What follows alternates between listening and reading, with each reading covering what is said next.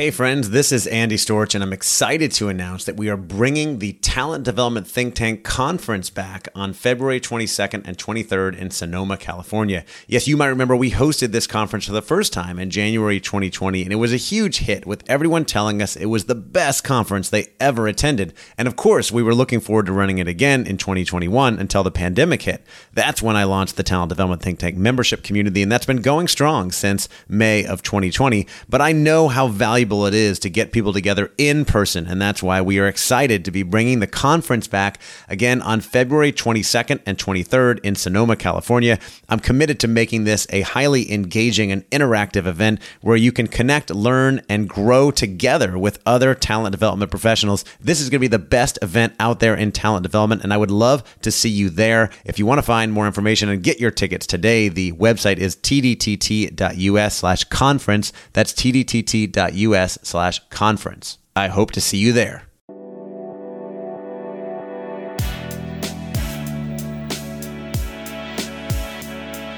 Welcome to the Talent Development Hot Seat with your host, Andy Storch.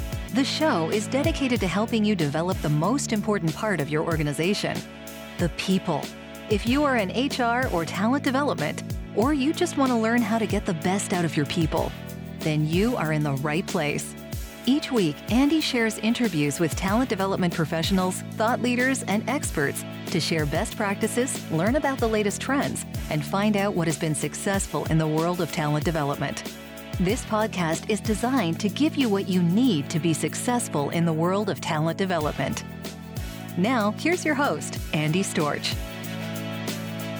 Welcome back to the Talent Development Hot Seat. I am your host, Andy Storch, and I'm excited that you're joining me today for our bonus round Q&A with Will Mahan, who is in L&D now for over 15 years and currently is a senior training manager at Index Exchange, an ad tech company that works with publishers and media companies to monetize the internet. Will, welcome back to the show. Thanks for having me, Andy. Glad to have you back. If you're listening to this and you haven't listened to our conversation, our first conversation about what motivates people to get their job done, to go to training, to invest time, to go to work, all that stuff, make sure you go check that out. Will was dropping a ton of great value in that interview. And today we're going to talk a little bit more about you, Will, and about what we're seeing going on in the talent development world. So let's start with you. When you think back across your career so far in L&D, what's been one of your biggest accomplishments or proudest moments? It's a great question. I'll tell you what, my favorite audience to work with are folks who are kind of in that space of high performing individual contributor, maybe a manager curious, so to speak. I don't really know what's next for me. And is this a track that I want to take into people leadership? And I really enjoy, maybe not one moment, but I really enjoy working hands-on with folks who are in that space where it's, I think, the most important and pivotal time of our careers where I transition potentially into a people leadership role. And there's a number of folks who I've worked with who have come to me and said, gosh, like, I don't actually know if this is something I want to do. I'm interested. I'm eager to try it out and see what happens. And there's a lot of folks who I've worked with, whether it's in a training program or just through coaching or things like that, who have been just incredibly successful people leaders and thrilled to have like a small part or a hand in watching folks go from manager curious to management excellence. Yeah. So really helping people become managers, leaders, better leaders. I love that. And there's a great feeling, goes back to that altruism we talked about in our last episode. Flip side, Will, what's been one of your biggest failures or mistakes in your career? What did you learn from it? Yikes. I think early on, and I say early on, and this was something that took several years probably for me to actually really figure out, was my perspective as a trainer doesn't matter that much. So very early on, I'd put together training programs or modules and I'd be like, all right, here's my take on insert topic here. And here's the knowledge that I want to share with you that I think will help you. And it's totally backwards. So it took me a while. I think early on in folks' careers, especially in like a learning and development space, it's easy to kind of think of yourself as the person who's most in the know on a topic and to kind of lead with that. Here's the information that I have that I want to share with you.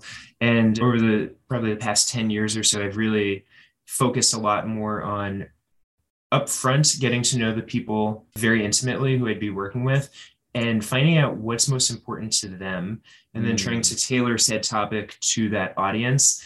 It sounds like a really simple shift, but it's one of those things that leads to great success. And I've experienced a lot of failures when I kind of led with what was most important to me versus the person opposite me. So it goes back to our previous conversation on motivation and realizing that what motivates you may not motivate other people, right? And so you got to be paying attention to that. Sure. Will, what would you say is the biggest challenge in talent development today? I think the biggest challenge, I think it depends on how you look at it, right? What's your paradigm when it comes to change? Things have changed so much in the last 2.5 years with COVID, with the way we work. Yeah. We're not getting folks into a classroom for 8 hours today. We're not getting folks more often than not in, for a multi-day training program. And so it's a really interesting and fun challenge to say, I need to put something together that's going to be impactful, but it's also palatable via Zoom. And people, Zoom fatigue is real. People's attention spans are shorter. So how can I be really creative and flex that creative muscle to try to have the same impact in a condensed amount of time versus a half-day training session or something that you live and in person, you can extend that beyond, a couple hours. So I think a lot of us in the talent development space have gone back to the drawing board. It's a challenge. Sometimes it can be tough, but it's a heck of a lot of fun too. Yeah. And you mentioned Zoom fatigue, which relates to wellness, which is another one that I've been learning more and more. Again, obvious but you really got to think about it, that everybody is affected by things so differently and we operate differently that sometimes you hear about something like Zoom fatigue.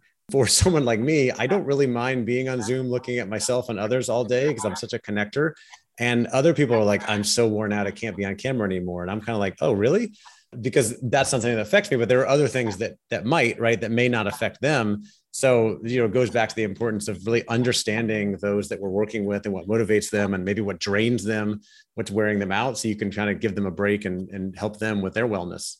To add on to that too, Andy, I think there's been a lot of discussion post-COVID specifically about introversion and extroversion. Mm-hmm. And I'm a firm believer that the last 26 months or so have been really empowering for introverts. Mm-hmm. I don't have to get dragged into that uncomfortable work lunch or things like that. Yeah. But, in the learning and development space, what's happened now is instead of being in a classroom with a bunch of folks facing forward, there's some anonymity if you're in a big audience. Now, if you're an introvert, you're being asked to turn your camera on and everybody can see you. So rather than just the facilitator being able to see you and everybody else seeing the back of your head, you've got folks who are looking at you in gallery mode for hours on end. And I think as learning and development, talent development professionals, we've got to recognize that is incredibly uncomfortable for our introverted audience. And we've got to consider things like cameras off, engage in like chatbots or other ways. But how do we make a learning experience that fits even introverts who feel a bit more under the microscope in these last 2 years? Yeah. Interesting. I never thought about that. Probably because I'm the person who wants everybody looking at me. Me too. Like, I want to be on the stage leading the session. Why isn't everybody watching me? Look over here. Yeah. But even I've had those days, of course, you're like, just don't why I don't want everybody looking at me right now. But obviously, again, like everybody's different. So really understanding that. And when you can tune into that, you can create a more inclusive culture, a more inclusive environment, right? That includes everybody of all different walks and sizes, whatever it may be. Absolutely. So we talked about challenge. What would you say is the biggest trend that you're following in talent development today? I'm really interested in gamification. I think is really important. Because we've got to reconsider learning experiences, perhaps doing them over an extended period of time, micro learnings. There's a lot of work being done, even with things like text messages for learning, knowledge battles, things like that. How can I make this fun? How can I keep learning going after the Zoom call ends and make this something that is collaborative, experiential, impactful? And so I think these are things that maybe we hadn't leaned into several years ago, but they're going to make just the learning experience and journey so much more fun. I mean, we are bombarded by ads all the time that remind us, hey, you looked at this item on a web page somewhere and here's an ad. Like we can take a page from that book when it comes to learning and development and say, hey, like here's some reinforcement material that we can share with you via text, via app, whatever it is, to keep the attention and just to keep the conversation going. So I think it's going to be fun. I think we're going to see that evolve quite a bit in the next few years. Yeah, absolutely. Will, is there a book or a TED Talk that made a big impact for you or that you often recommend? I grabbed it. I've got it next to me here. So this is probably one of the books I've read the most. It's by Bronnie Ware.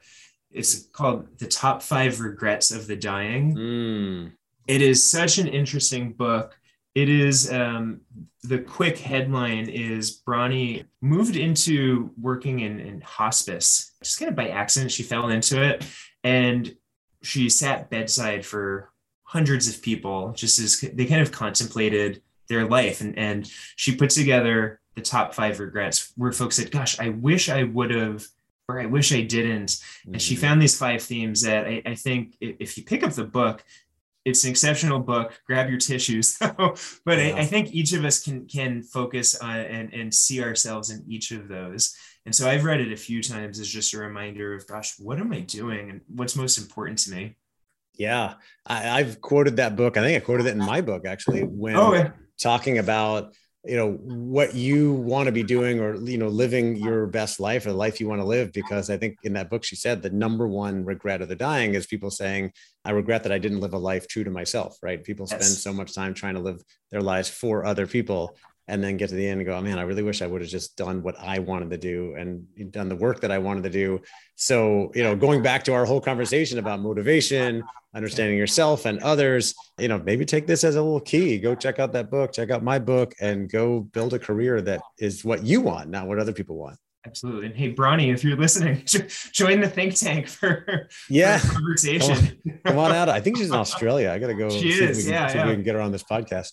Are there any tools or resources that you use a lot in your job or role in L&D that you recommend? I do. In our conversation, we talked about motivation and motivators. There's actually a tool that you can use if you're in the talent development space. There's an assessment. It's similar to DISC or any of those StrengthsFinder, any of those psychometric tools. There's a motivators assessment. If you're interested in learning more about like what your own personal motivators are, or perhaps if our conversation struck a chord, and if this is something that you might want to dig more deeply into, there's a tool.